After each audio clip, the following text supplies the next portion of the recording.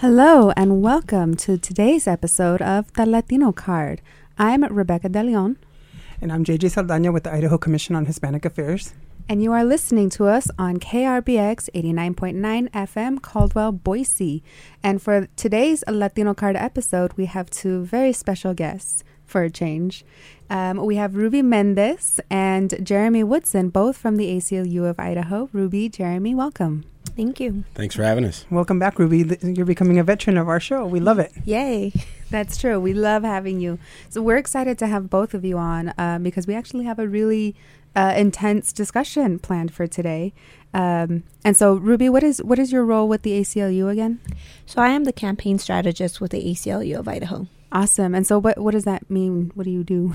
So it could mean a lot of things, actually. But what I do at the ACLU is I lead a lot of our issue-based campaigns and organizing work at the ACLU of Idaho. So you'll see me doing all from immigrant rights to criminal justice to LGBTQ issues. And so it's just really leading a lot of those efforts along with our other staff members on the issues that we hear about and that we want to continue to elevate in the state. Awesome. And what are your biggest issues right now? So right now, as some folks may know, we are very busy with the HB 500 litigation and organizing efforts. And so we're definitely highlighting and elevating the importance of being inclusive for our trans community and also understanding how impactful HB 500 is for cisgender women as well.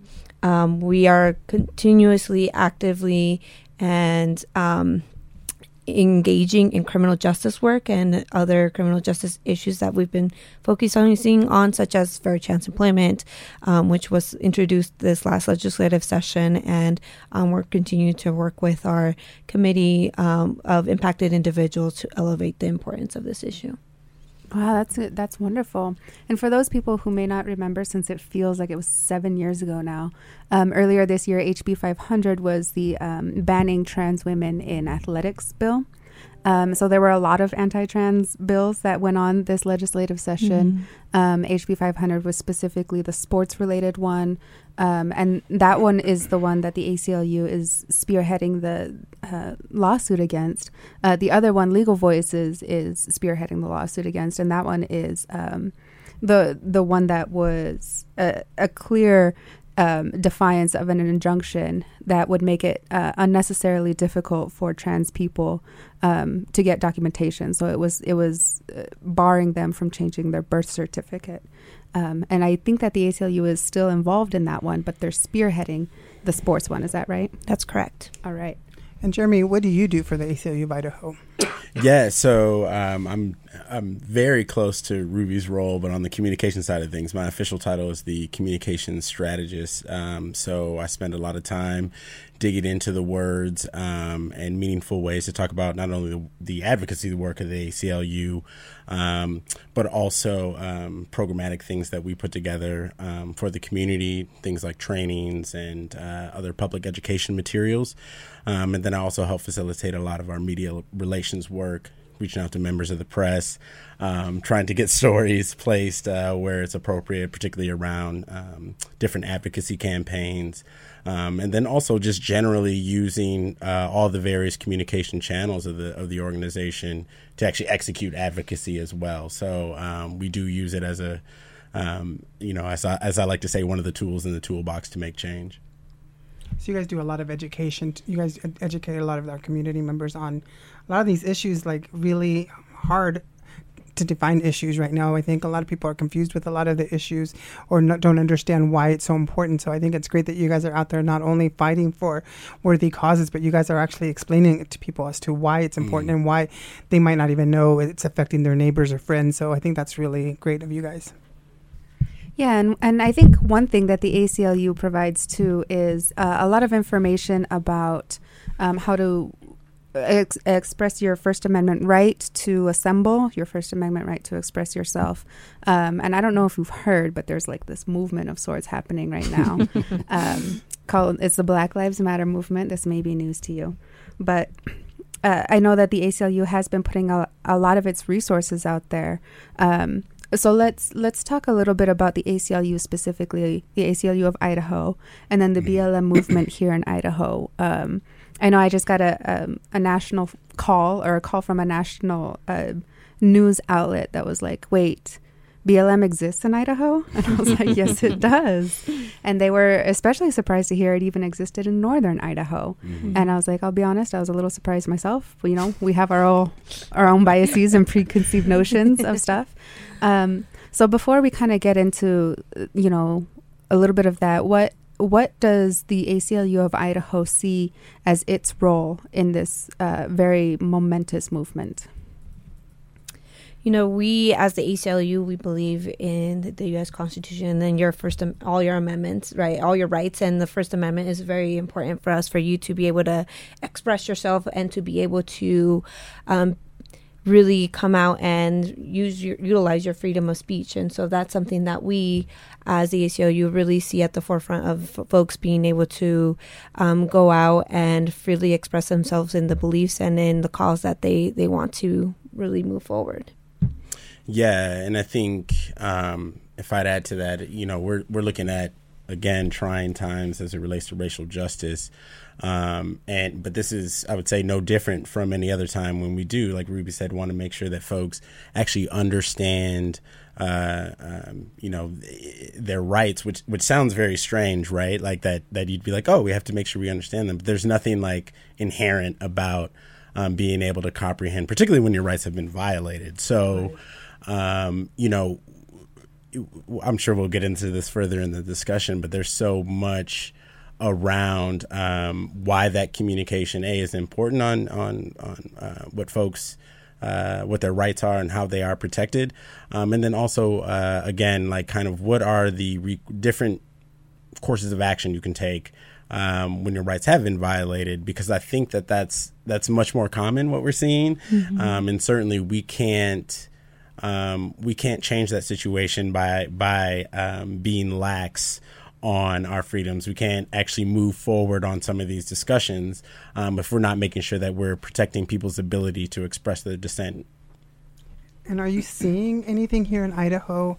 Because nationally we're seeing more and more people coming out and saying, well, my rights were violated here, and there's video proof of that all over, and we're seeing it nationally. Are you seeing that here in Idaho, or are you guys getting calls about that here? Oh, go ahead. No, go ahead. After you, sorry. Both minds think alike. I know. You know, we do have our intake system where folks can reach out to us and report any kind of violations that folks do feel that their freedom of speech has been violated.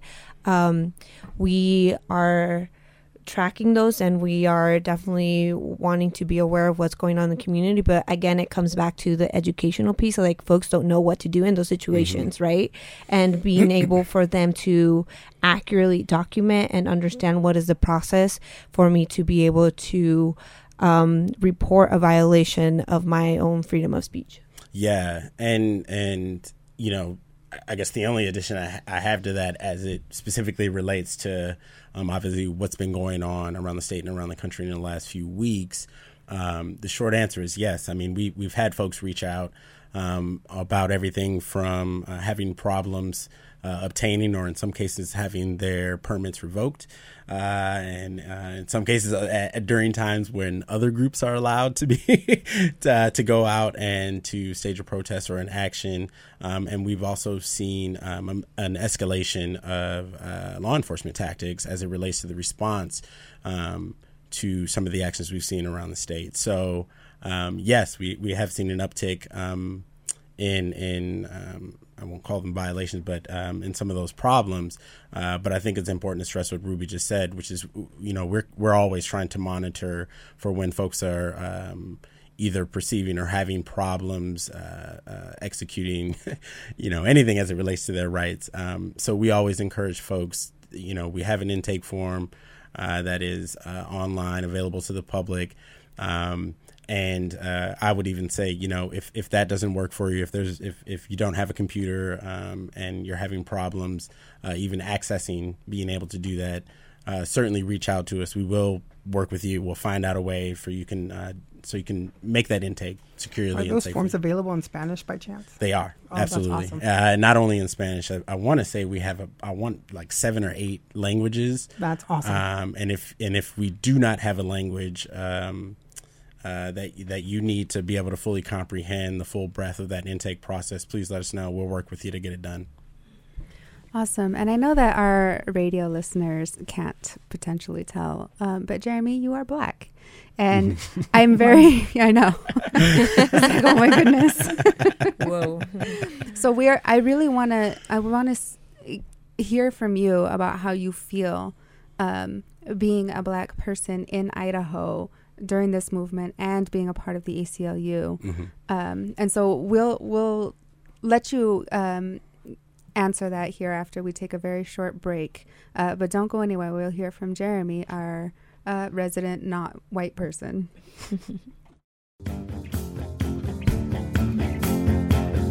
Hi, welcome back to today's episode of the Latino Card. I'm Rebecca De Leon. And I'm JJ Saldana. And we're here talking about the Black Lives Matter movement with Ruby Mendez and Jeremy Woodson from the ACLU. So we're so glad to have you all both here. But Jeremy, I wanted to ask you specifically, as you are a Black man, you are a father now.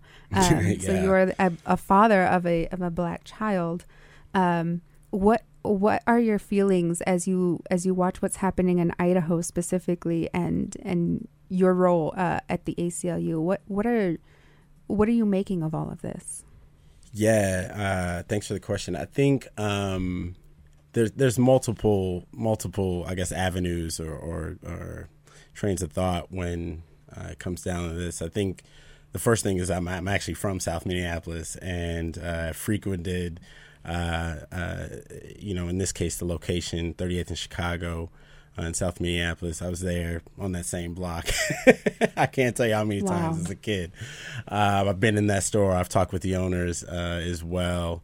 And so, my mother still lives there as well as a lot of other family members. So I think there's that relationship to it. I think that is difficult. You're thinking about these images that are coming in, and you're seeing your home. You're seeing people that you know.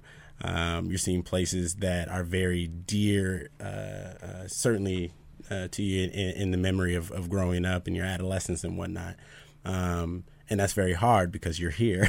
In my case, I now live in Idaho and have been living here for a while. So I think there's that piece of it. And that's more connected to wanting to reach out to the community that I know and make sure that they're safe and that they're taken care of, while also obviously being able to express their discontent with the situation there.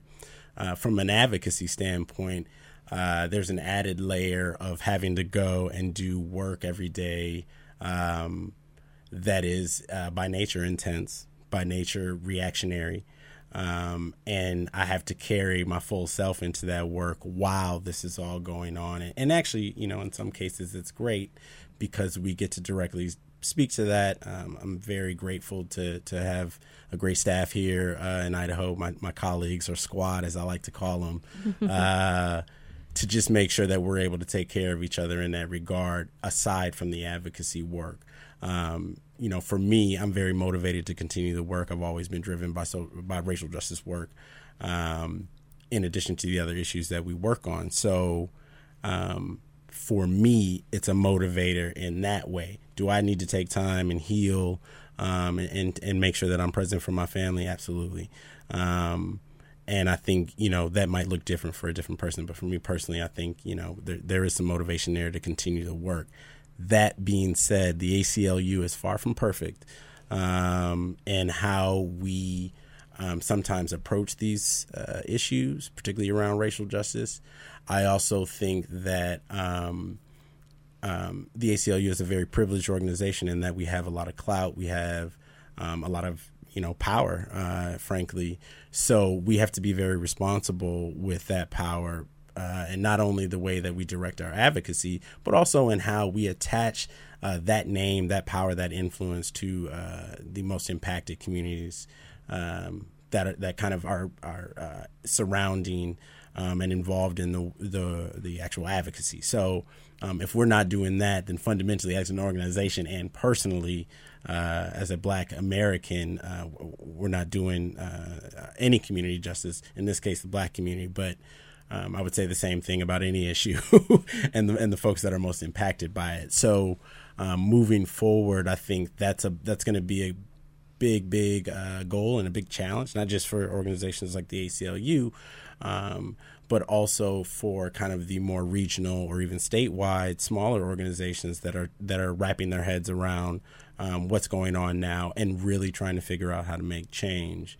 And so I encourage anybody listening today, if there's a role that you feel that the ACLU can play, certainly we're digging into this right now, and Ruby can attest, we've had meeting after meeting over the last couple of weeks. But I think it stands to reason that there's also some work that we need to do in terms of making sure that we have the right connections to the community, and educating ourselves on what those needs look like for the state of Idaho, and then moving forward in tandem and in followership with those communities. You know, thank you for saying all of that. That was really helpful and very impactful, I think. Couple of things that I got from that. Number one, I had no idea that you had family in Minneapolis. However, you are wearing a hat with Minnesota on it. Yeah. And it's all coming together for me now. Go Gophers. But that must be so hard for you to watch what's happening from here, knowing that you have family in that area. So power to you and your family for that at this difficult time. But this really brings up a very good question. You mentioned too that the ACLU is a very well recognized organization. I think there's a lot of really big name organizations and companies right now that are trying to respond to the Black Lives Matter movement, and a lot of them have done very well, and a lot of them have fallen short. And I think that it's a very good time for both individual people and companies, organizations, nonprofits, etc., to really examine how they themselves can be an actual ally and not fall to this sort of performative sort of fake solidarity, I guess you could call it. So, and this is a question for either you or you, Jeremy and Ruby. But what advice would you give to organizations that think that they get it, but they don't? That's a great question. That's what. Thank you, JJ. No pressure here. Yeah, Ruby, you want this?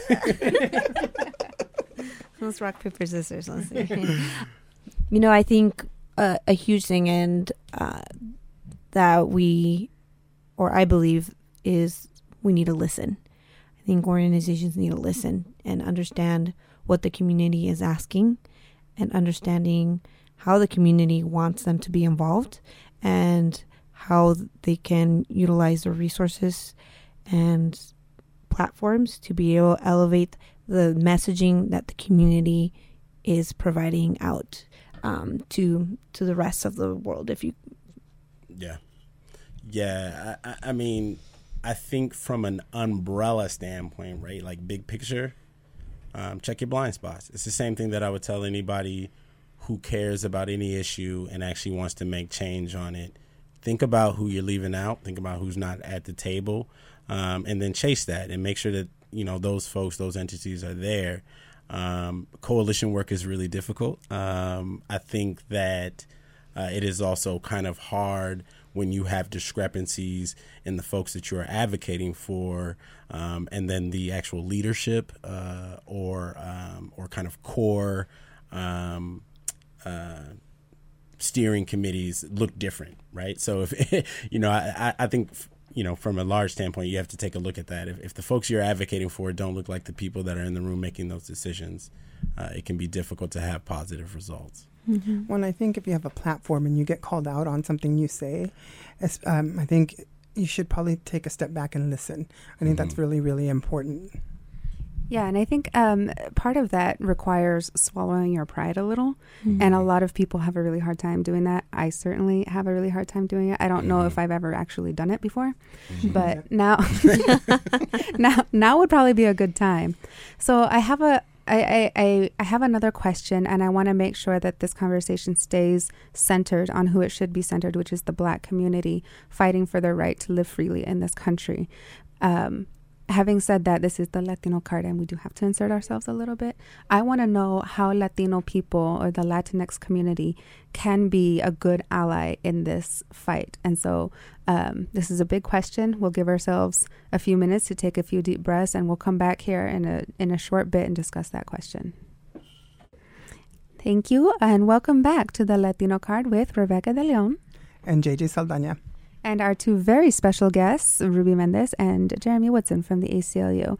So in this conversation about Black Lives Matter, I will start out by saying that I have been pretty disappointed in general with the Latinx response to this. I think that there's a lot to be said about colorism, white privilege, and anti-Blackness within the Latinx community. And that's really coming out right now.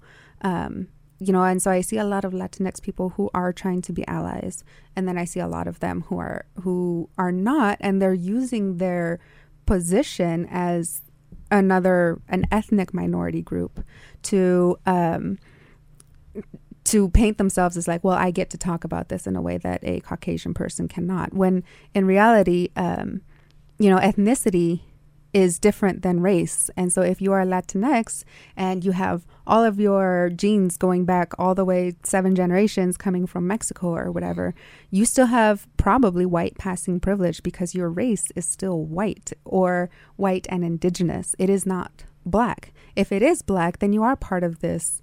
If you're a Black, and Afro-Latino is the term. If you're Afro-Latino, you are part of the Black Lives Matter movement. And you're also part of the Latinx movement. So I see too much of the people who are coming out against it, who are Latinx, and I am so disappointed. And that is not where we need to be standing, right? We don't need to be standing against the Black community. We need to be standing next to them. And I agree with just about everything Rebecca said. And I would add that a lot, what I'm seeing too, is a lot of Latinx leaders who are staying quiet and not saying anything. And I think your silence is deafening because this is not the time to be silent right now. And I think we need to have more of our Latino leaders being out there, being loud, holding hands with all of our brothers and sisters out there. Yeah, so, I mean, Jeremy and Ruby, I would love to get your thoughts on this. Ruby, you specifically have worked within the Latino community in the Treasure Valley for so many years. Mm-hmm. What are you seeing? What are your thoughts? And how do you see us better stepping up to be stronger allies? It's a question that I myself as a identified Latinx community member, and I think one thing that we just as a community need to talk about, even with our family members, and, I say this because I'm going through this with my family members, is like addressing anti-Blackness and acknowledging that within our own Latinx history, there has been centuries of anti-Blackness in the community, dated far back of blanquismo, right? Of trying to whiten the community. And this all has been government-led, socially, economically led to mejorar la raza, to improve the community, right? Or the race. And it's just something that we in our community need to talk about, that this is still very prevalent within our Latin American communities, and that, we tend to ignore that history, right, of how our Black and Indigenous communities have contributed to our Latin American progress, right, because it all has been erased through colonialism and colonismo, and we're bilingual here, right? The Latino card, and being able to understand have a very conscious effort of understanding that the word Latinidad needs to be standing in solidarity with the Black community, and to understand that Latinidad cannot exist without the Blackness of that community. Yeah, I mean, you're exactly right, and that was beautifully said. I know that I myself have obviously been struggling too with what should I do? How can I best be an ally? And a lot of the things that I hear I think our entire community, the Latinx community, is also struggling. And a lot of things that I hear is like, well, where was the Black community when our children were being murdered on the border? And that is absolutely, first of all, not where you should be going with it. And second of all, they were there. So I actually recently listened to a different podcast. I know, shut up. It's called Café con Chisme. And I highly recommend listening to their latest one because they really, they got the receipts. They go into the history of why Black and brown communities historically have been so good at working together. And really, we're fighting for the same thing. And do Latinx people not think that if we are able to reform the police as a result of Black Lives Matter, that it won't benefit Latinx people as well? Right. And if you have been attending the immigration rallies, and if you have been there, you have seen that there are Black people there, and they do show up for us. And I highly recommend listening to that. But Ruby and Jeremy, what do you have to say to this? The last bit that I'll get in there is that the only reason why sometimes the Latinx, aka brown, quote unquote, people and Black people are pitted against each other is because that helps white supremacy and it helps the majority state in power. Yeah, I'm glad you brought that up. I mean, that's kind of what was resonating for me, and just hearing how the conversation has developed, And I think I would uplift again, even starting with the fact that we actually have a very long, very rich history of our communities working hand in hand, in tandem, because there are so many intersections about what our communities have to deal with on a regular basis that is on the margin. So, I want to make sure I uplift that piece one more time. Like, this isn't a new framework that we're working from. I can't point out how many different locales around the country where we actually see beautiful celebrations of that. At any rate, the other piece, to your point, Rebecca, is, in a nutshell, yes, so much about movement, so much about creating change, and the solidarity that takes between communities. It is such that, like, if you would like to destroy that, or if you would like to break that down, it starts by internal division. And so, and that's just movement. That's just movement rules, I guess, if you will. And we see that time and time again, not only as it relates to Black and brown relations, but also as it relates to Black and Black relations. We've seen all types of factions.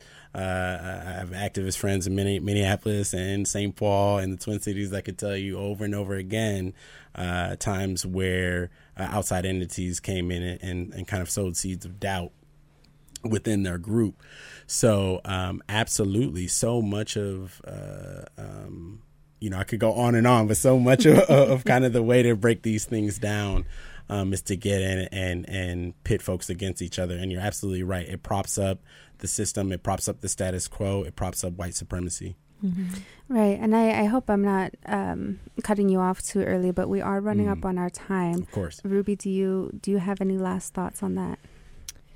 I think just a general message for our Latinx community is like we just need to step up and we need to recognize and acknowledge that we come from a history of anti-Blackness and that we need to start breaking those trends. And it's hard work, but we need to do the hard work for us to be able to unite and to be able to collaboratively work on these issues that are so important for us and for all of us. I agree. There's power in unity, and I think we all need to unite right now.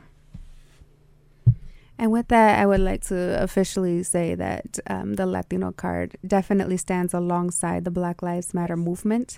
We have $0 and zero resources to invest in this movement. So we will invest what we can, and that is ourselves, our energy, and our passions. And so this won't be the last time that you hear about the Black Lives Matter movement from us, and we will not apologize. And with that, we would like to wrap up today's episode. Thank you so much, Jeremy and Ruby. Thank you so much for coming. It was very last minute, and that's on me. But we were so happy to have you here. If you would like to follow the Latino Card, we are on Twitter, and we're kind of only on Twitter, but you can follow us at the Latino Card. And we'll see you all next time. Hasta luego.